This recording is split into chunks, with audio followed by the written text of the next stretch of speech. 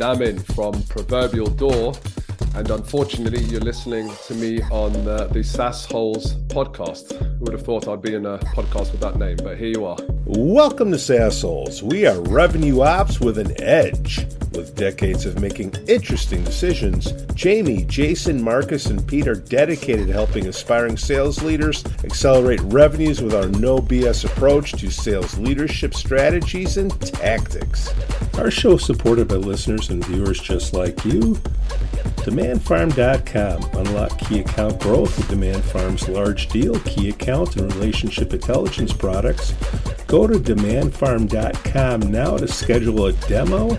Ask for Ironman. Brent Keltner's Winalytics Revenue Acceleration Playbook Masterclass. In 5 hours over 5 weeks, help your sales and go-to-market team build the mindset and skills for a new buyer environment. Kickoff and product-driven selling versus authentic conversations for all go-to-market teams. Team-level sessions for self-assessment and team dialogue. All go-to-market team wrap-up to identify top go-to-market strategy adjustments. Go to Winalytics.com now.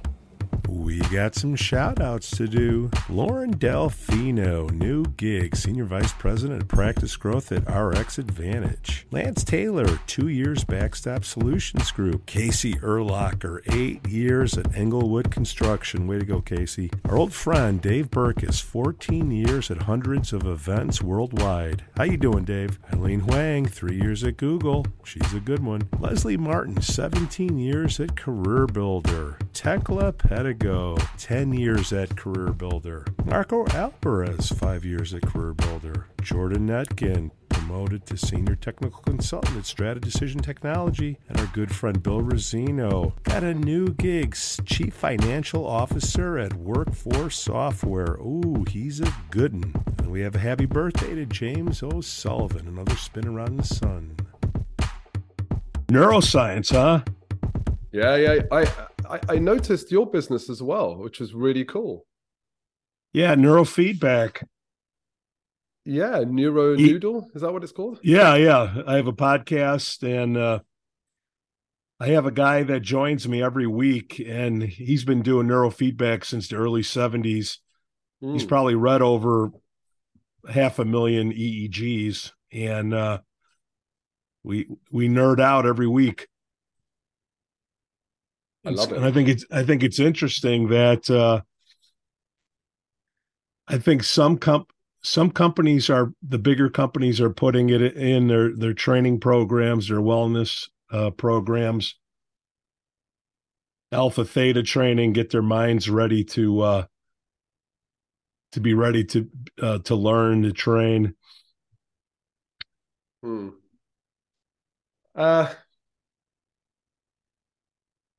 But it takes so long to have to explain it.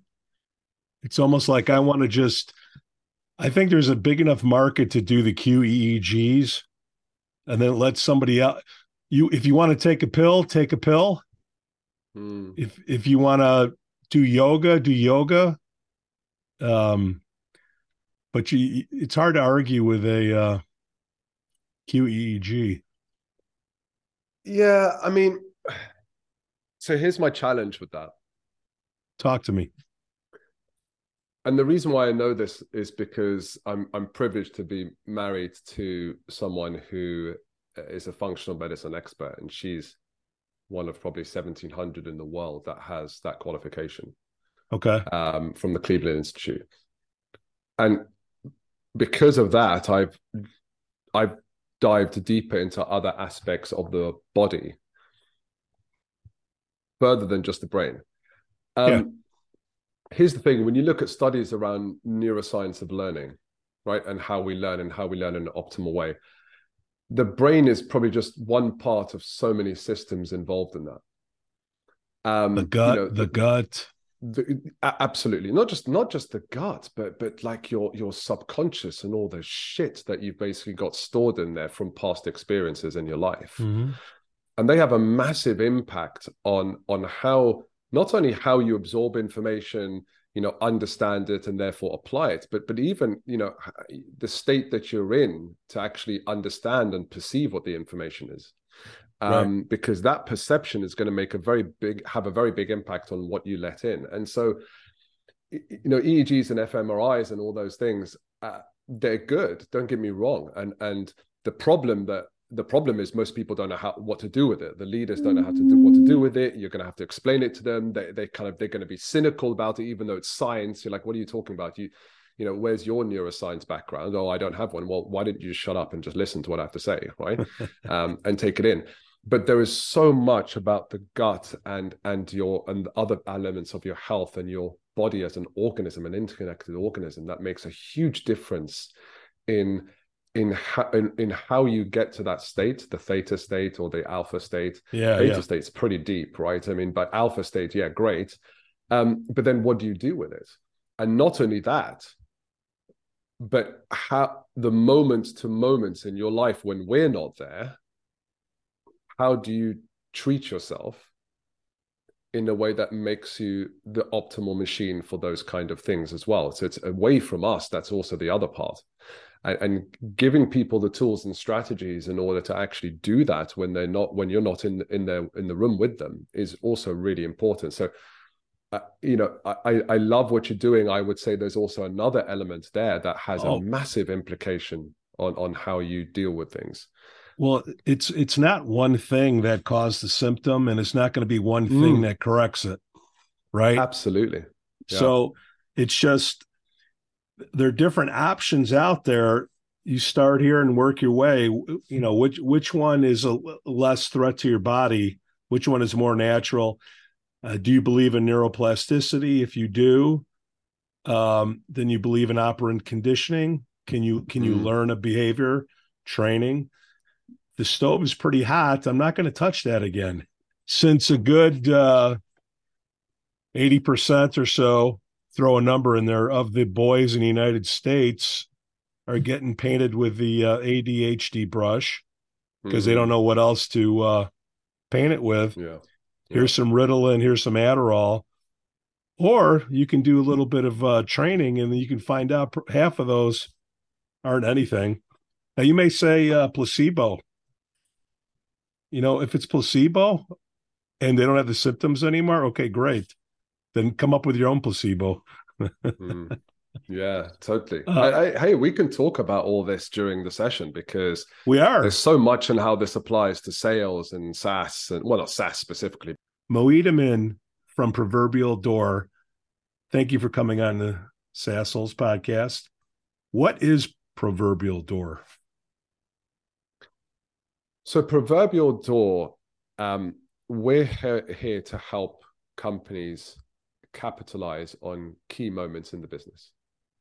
And those key moments will be in sales. They will be in investor pitching. They will be in leadership kind of crisis moments. They will be in things like R&D. And we're here to deal with those key moments. And those key moments usually come in the form of how we persuade the people that we need to come on board to join us. And one of the biggest barriers to growth is the inability of people to make sure that the other person understands what it is that you're trying to say. And also, which is really important, is make the other person feel understood, like you understand them. And then together, you understand the direction and the vision for how you're going to get there. That's what we do here at Proverbial Door. I was there during the very early when SaaS was being in the inception of SaaS, right? What was the date of that, Moeed? Oh, now I don't know. Okay, inception was a strong word, but the very early days. But I remember in 2008, we were talking about software as a service.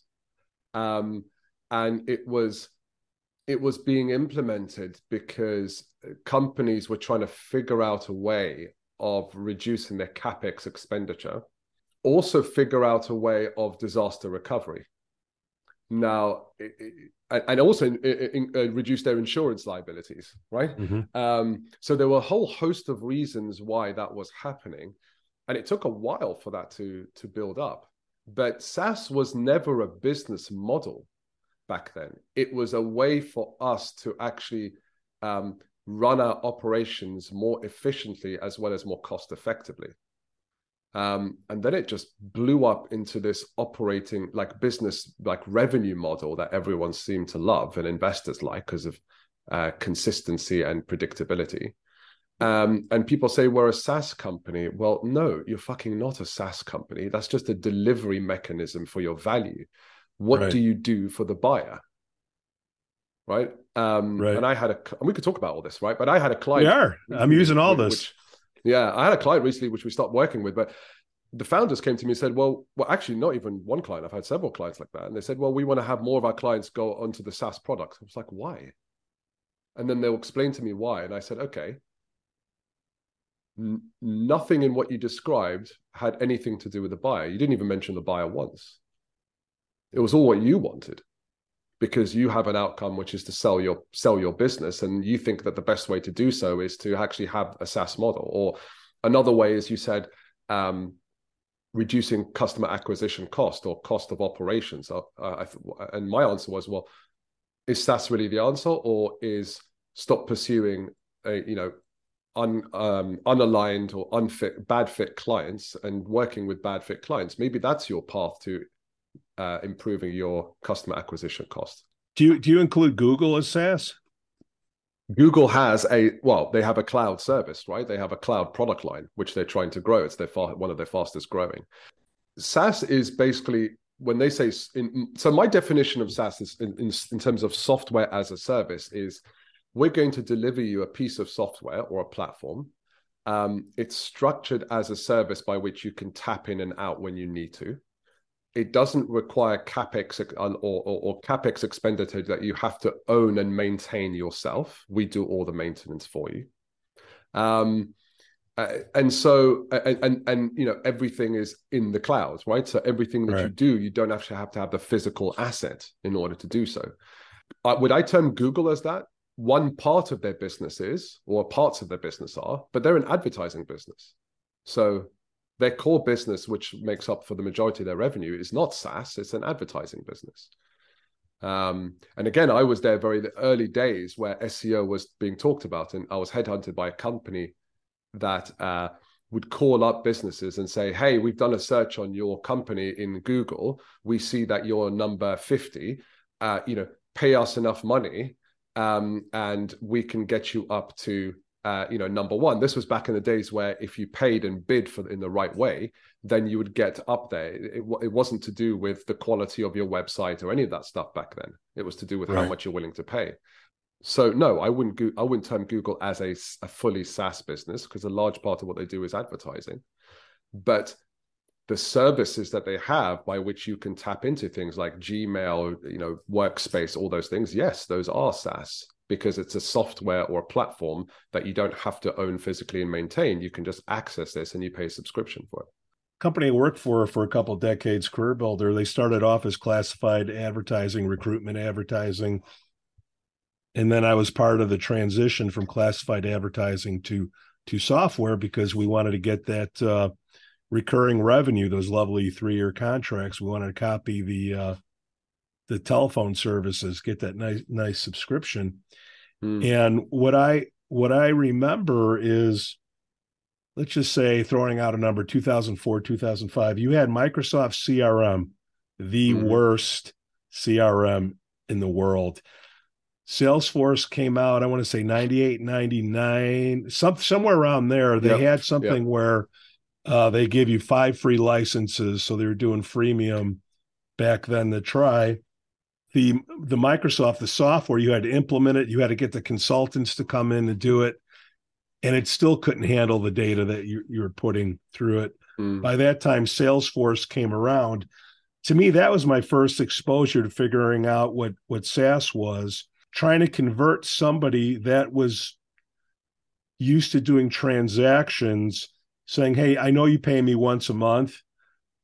I would like to get a 3-year contract out of you. It was a very interesting discussion for these long-time buyers, taking them from transactional to more, strategic. Did you ever have to go through anything like that? I first started working with a small enterprise telecoms business. where there was large amounts of capex, and then there was a kind of recurring revenue that you had to pay as part of that. And then I worked for a company where it was purely subscription based, which is the same principle, right?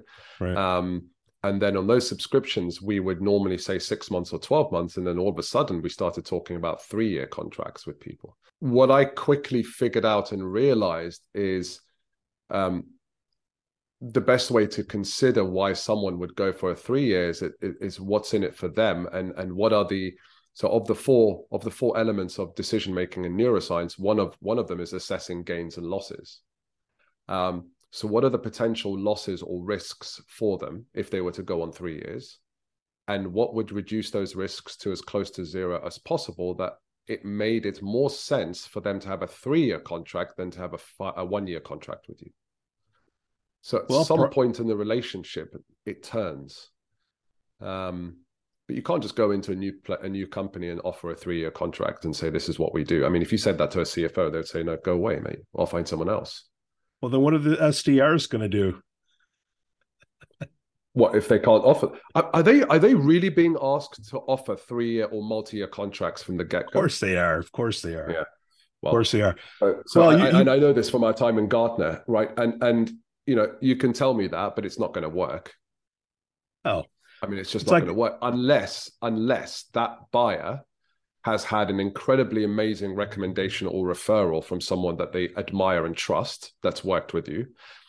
But then now you've reduced that risk element. Now it kind of, but even then they might be like, oh, no, it depends on the macroeconomic environment and the environment they're in as well as a business. So yes, but why would you talk about that straight away? We don't even, an SDR shouldn't be talking about 3-year contracts. They're just there to set the meeting. It's the salesperson's job to figure out if that's a viable option or not. So if you're asking SDRs to talk about 3-year contracts, then you're asking them to do something that you're making it very easy for the buyer to say, no, I'm not interested in having a conversation with you. And you brought up neuroscience. I think the term is negative bias.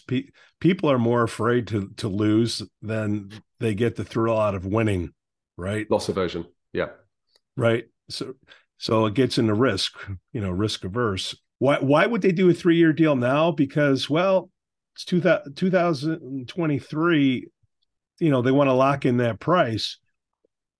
But then if they're strategic about it, you know what? A lot of discounts are going to be coming up. A lot of people are canceling. I want to renegotiate my 3-year deal. We did a show a few weeks back. Do you see a lot of that going on? People want to take risk off the table. They say, you know what? I want to do the 3 years. I want to keep the same price, and I just want to have it for the rest of this year. What, you're offering someone a 3-year. Have they been on the 3-year deal prior to that? They've been on a 3-year deal. They're getting hit with business uncertainty. Their, negativity is flowing through their brain, and they say, you know what? I need to. I have a price discount because I did 3 years, but I want to reduce my risk, keep the same price, and only have a year on it. That's not uncommon. And I think the question you need to ask when someone says that to you is, first acknowledge it and say, okay, that makes sense. I mean, given the environment, given the pressure that businesses are under, given the pressure that you're probably under with your CFO, you don't want to make long-term investments right now because, quite frankly, you don't know what the long-term holds for you. And so it's only natural that you would request that one-year reduction, reduction to 1 year. Let's just talk about kind of what you're hoping doing that will do for you, right? And I would dig into why that's happening, right? But it's not just, we want to reduce risk. Yes, risk of what?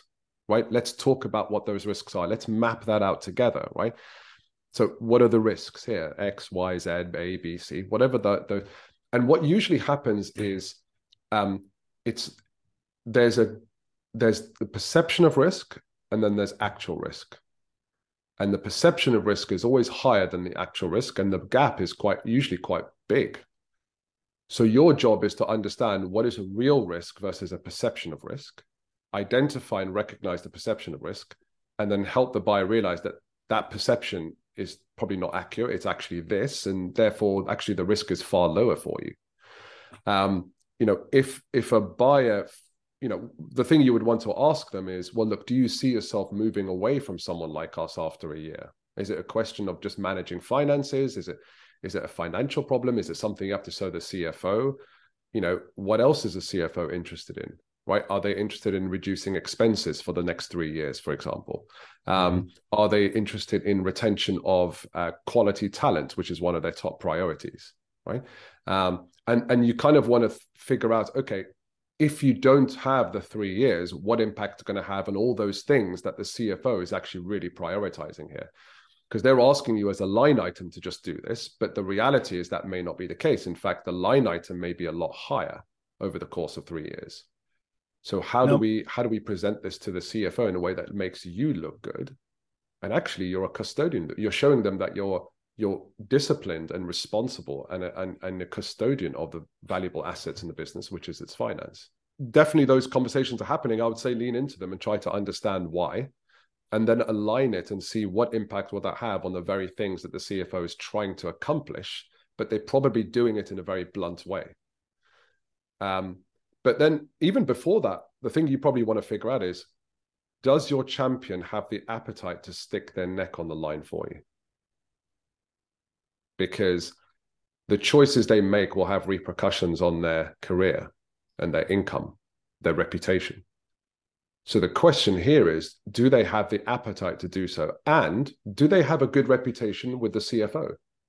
Are they seen as financially prudent, financially sensible, etc., or are they seen as a bit loose, a bit of a loose cannon with their finances? Are they known as someone that comes to the finance person or the CFO with, weird, unthought out, and unstructured propositions that really doesn't go anywhere, doesn't sound like it's going to be of value, and therefore that champion's going to be met with cynicism every time they present something? So there are a few factors you kind of need to think about when it comes. It's not just simply saying, okay, let's deal with this objection, etc., and find a way to reduce the cost and make it. There's more to it than that. You brought up risk and finances. It would depend. I would assume that where in the business cycle is this company? Are they on the growth mode? Are they, absolutely cashing out? Or there, private equities in there? And, they're trying to get rid of people or try to get rid of expenses to save people. Talk to me about a couple of your brands that you represent, your companies, because part of it is on the financial side, right? Yes. Yeah. So there are companies that are involved in banking and finance. So I have a client that provides consulting and software to capital markets. So they work with big banks, venues, and exchanges and things like that. I dealt with a company that provided kind of revenue management software and platforms to FMCG companies. And you might think, well, what's that to do with finance? Well, everything, right? So promotion optimization. So when you go into a store, big brand supermarket, whatever it is, you will see promotions, discounts of brands, specific brands. There's a huge amount that goes into that. They don't just go, we're selling this at $20. Let's reduce it by $15. And there is a lot more that goes into it. And promotion optimization is the second largest line item on a typical FMCG's financial books. And so finance is integral to that process. It is incredibly rare for someone to sell a revenue management service or software and not have the CFO or a very senior financial person involved in that process. So there's quite a few business. I would argue that all business is related to finance, of course, but there are some brands and companies and industries I've been involved with where the CFO is integral to the process and the experience. Yeah, we're here to help people capitalize on key moments in their life. And what we mean by key moments is there are key moments in your professional life that creates a bifurcation point in your life, right? So let's use less fancy words. You're at a fork road, right? Mm-hmm. And the decision and the way you conduct yourself at that key moment will decide which fork lane you go down. So if you look at sales, they're really mainly, if it's new customer acquisition, then kind of mainly 6 or 7 key moments that are integral to whether this is going to be a successful outcome or not, right? There is the initiation or the first sales meeting and how you conduct yourself at the beginning. There's the questioning process. There is the product demonstration. There's the value proposition. There's the stakeholder management. And there's even the process of the purchase itself, right? And how you go through the contract situation, etc. There are other key moments when it comes to account management, right? But it's not just sales. We're dealing with founders and even people in R&D, for example, where there are key moments that can determine the success or failure of their business and of their career. So with a founder, for example, there are key moments around pitching with investors. There are key moments about deciding how to deal with conflict within your management team. There are key moments around, when you're about to scale. And a lot of founders don't come from a sales background. They come from a STEM background or a technical background. And then the questions they need to think about is, well, if I want to scale my sales team, what do I need to do first? The biggest mistake is people think they need to hire a chief revenue officer, right? And that's a massive mistake. I had a client that lost millions by doing that because they had to buy that person out from their stake in the business.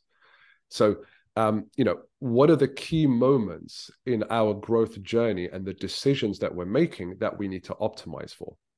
Same with R&D. If you've got a big enough innovation that you're excited about, at some point you need to get your stakeholders, your internal stakeholders, rallied around you, because you're going to rely on them for the resources and time and money in order to make this a reality.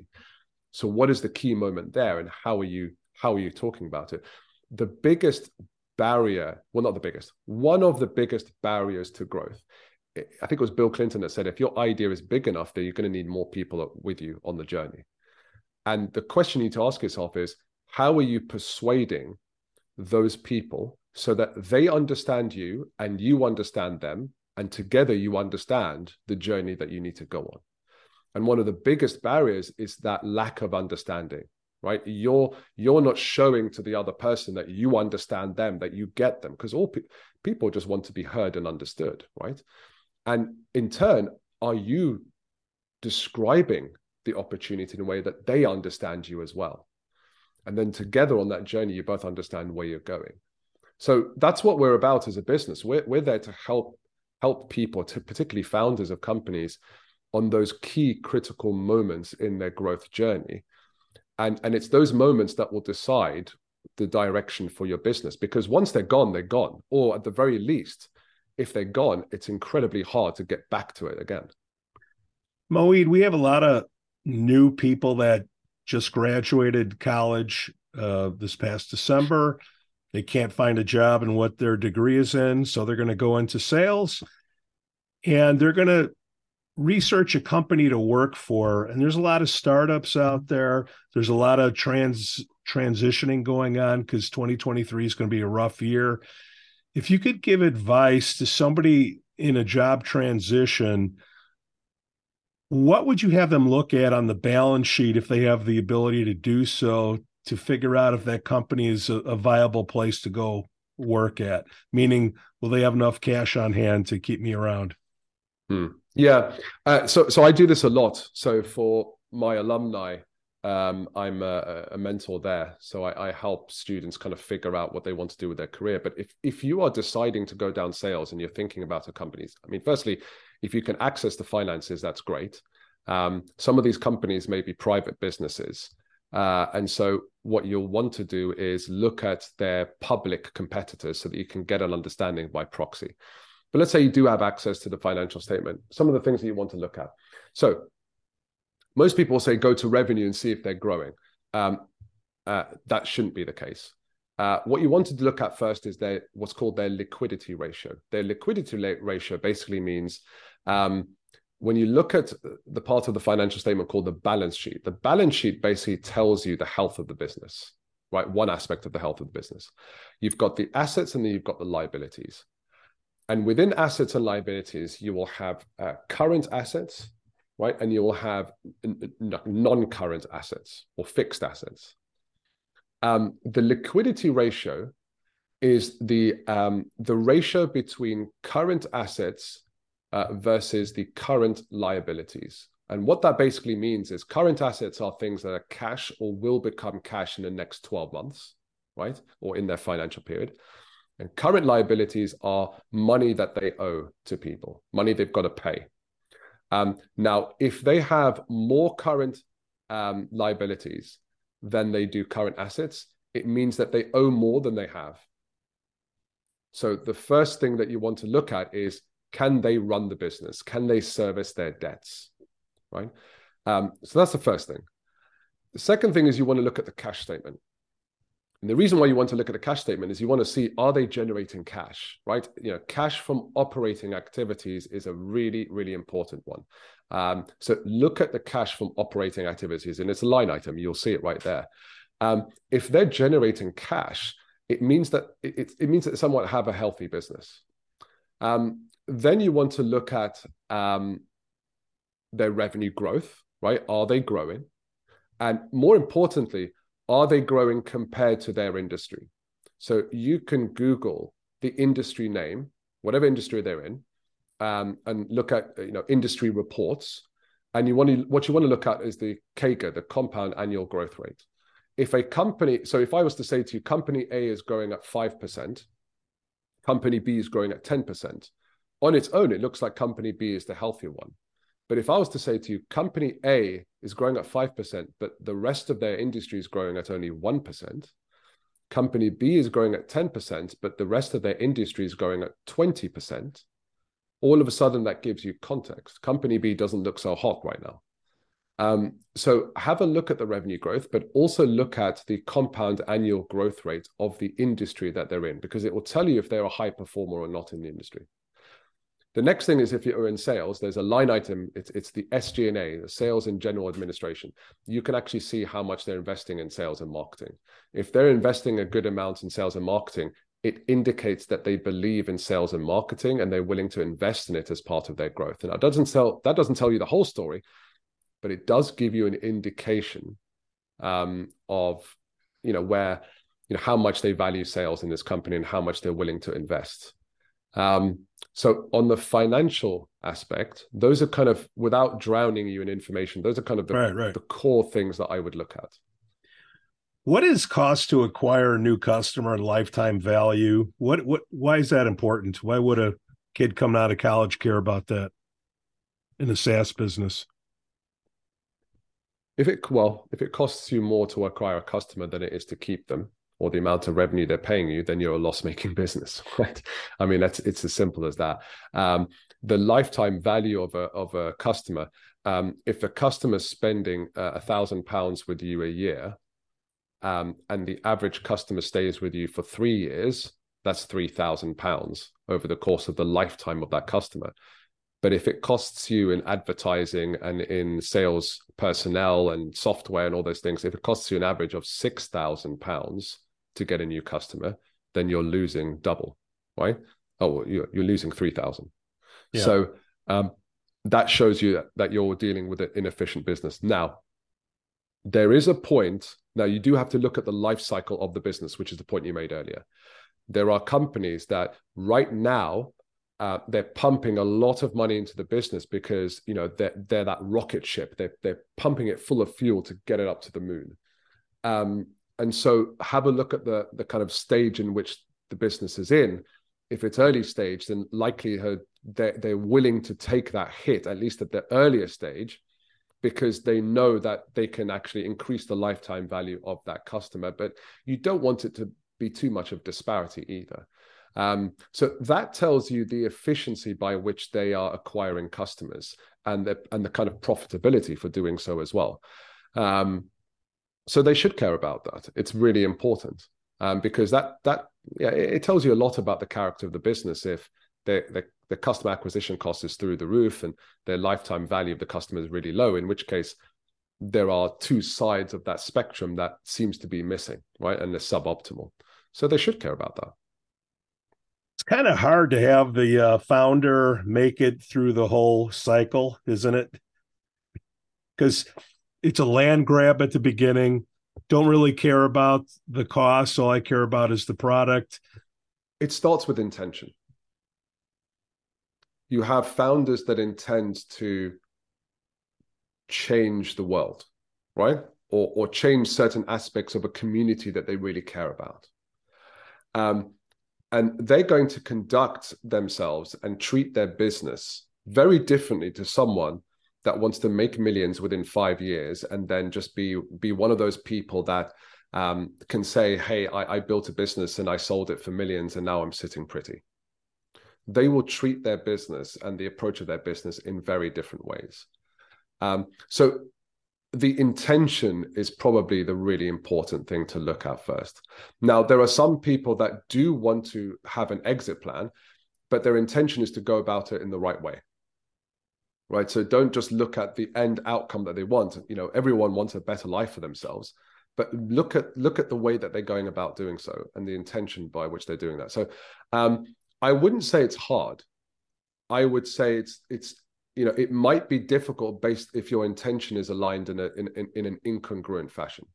But there is no reason why, and there are plenty of examples of this, right? Benioff is an example of that. There are loads of others where actually their intention was to create something long-term. Their intention was to create a change in society for the better.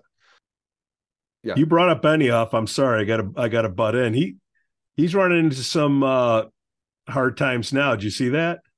Yeah, we all are, right? I mean, not all of us. Well, no, I mean, he's got some investors, some activists coming in. I know. Yeah. What's going on there? I'm not going to claim to be an expert into the life of Benioff. Well, that's why you're on the SassHoles. Well, yeah, but you know, you got to know what you got to be clear about what you know and what you don't know, right? So, you know, what's going on there?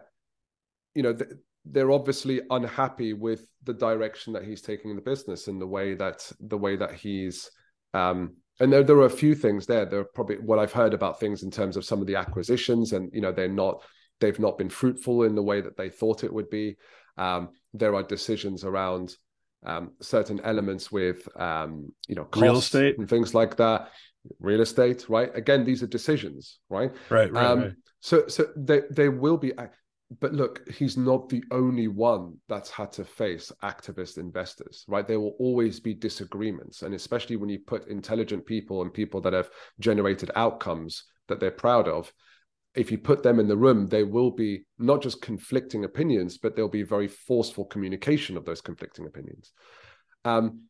So there is no business that I know of that does not have difficult discussions with their investors. The question is, not the fact that there is a difficult and what's going on there. The question is, why is that happening? And what is the founder or CEO doing to address those concerns? I remember an example of Warren Buffett in an investor meeting in one of the companies that he'd invested in. I think it was Coca-Cola at the time, but don't quote me on that. Now, he had a choice to dissent. He held the larger shares, right? Now, he had a choice to dissent, but he decided and chose to abstain. Now, why did he do that? He abstained because he doesn't dislike the leadership team. He believes in them. He just didn't agree with maybe the direction or some of the decisions that they were making. And rather than create a hostile environment where he would dissent, he chose to abstain because it invited conversation. And so that's an example of not the fact that there is dissension among the investors and they're unhappy with things. It's how do you deal with that?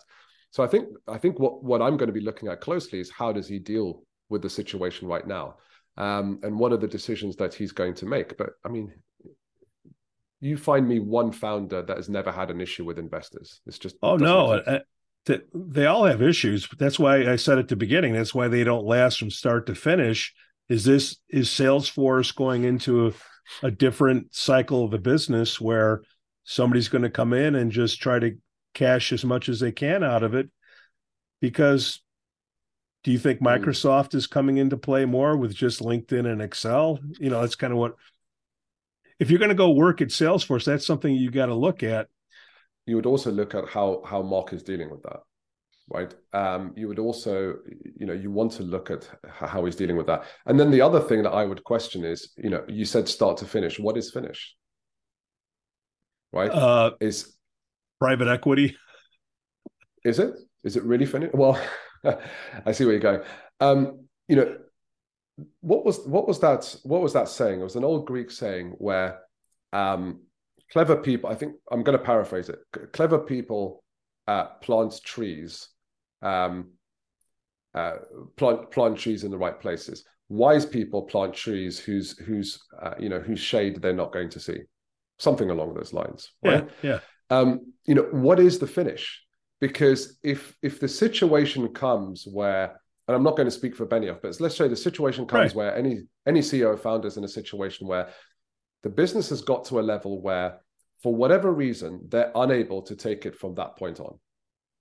So the question then becomes, what is that legacy they're going to create? What's that transition now? And so the business hasn't finished. It's just your involvement in the business has finished, but its mission will continue. And so again, those are decisions that you need to make. So when you're looking for an investor, are you looking for just money? Or are you looking for smart money that has the resources that you really need that's actually going to be of value for you? Are you looking for just money? Or are you looking for someone that understands the values that you are creating within the business, understands the mission, and also understands the way in which you want to go about it, right? This is not about aggressive sales approaches because you know that your customers won't respond well to that. And you also know that that's just not you, right? That's just not, you're not living your life in an authentic way. However, there is nothing that says you can't approach sales in a different way that actually produces consistent growth, profitable growth, great customers that love you, that stay with you for years to come, customers that continue to spend more with you year on year, and customers that rave about you within their community, and they in turn become new customers for you, right? There's nothing to say that you can't go about that in a different way and get those kind of results. The problem is if you get the wrong investors that think you should be doing it a different way, that's going to cause conflict. And in fact, that's going to make you hate the business, hate your role within business. I spoke to someone last week that was going through this, right? He had £150 million a year business. It went completely down to zero during COVID. He pivoted the business and changed it and capitalized on opportunities and on those key moments.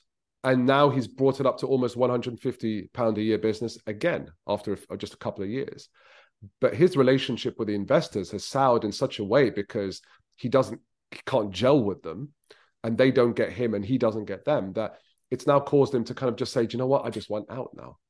Right. So it depends on the type of investors that you bring in. Now, with a public business, it's a whole different set of complexities. But for a private business, you have a lot more power than you realize to decide which investors come on board. And it's not just about them interviewing you and assessing you if you have a viable business. It's you assessing them to see, do they have the viable resources and the type of culture and qualities and values that you hold dear as well. So don't be so quick to just seek out money. I know that's hard to say when things may be tight. I'm not saying that. I'm not saying that you should always do so. I absolutely empathize. I've been in that situation. I've sat on the other side of the table as an investor where I've seen those situations. But I can guarantee you that if you choose the wrong investor, it will be worse than having the money that you want, because you're going to be forced to do things that are violating your values. And that is a very painful place to be in. So I'm going to come at this from a neuroscience and behavioral psychology point of view. And we can extend this to sales as well, because I think one of the questions we should definitely talk about is, when you have that sales role, how do you need to think about it? Because there are so many mistakes that can set your career back by years. And all you had to do was just have some advice on the right things to do. So we can talk about that. But on the nature of having dual CEOs, let's talk about this from a neuroscience behavioral standpoint. Ultimately, when it comes to the business, right, you've got to set a direction. And there are points where you're going to have to execute, and you're going to have to execute fast, right? Speed is just so important in business right now. It doesn't mean speed of doing things in the wrong way, but when you figure out what you want to do, speed, I mean, that is what's going to give you a very big edge over the marketplace, because things are just happening way too fast right now. I think having dual CEOs, and if they have the same responsibilities and mandate, or very similar responsibilities and mandate that overlap a lot, you're going to create conflict. You're going to create a difference of opinion, which therefore requires more debate, more discussion. There might be some bad feeling or resentment towards each other. And it's like having a business where you have two investors and each of them hold a 50% share, right? There's a stalemate every time. Unless you agree on everything. But even those things that you agree on, you'll be agreeing with them based upon the common denominator, which is, price, lowest risk, those kind of things. And if you're growing a business, if you just grow a business based upon the lowest price and the lowest risk, you're not going to capitalize on key moments and situations that might take your business to the stratosphere.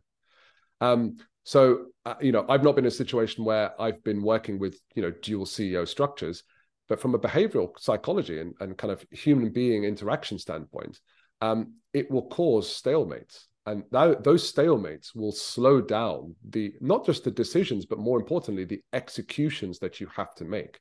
Because if you have a competitor that is very clear, they have one person that's kind of making the ultimate decision or helping steer the business, right? It might be consensus driven, don't get me wrong, but in a conflict situation or when there's a disagreement, that CEO is going to help make sure that there is some form of agreement, or they will say, look, at some point we've got to make a decision. It may not be ideal, but this is what we need to do.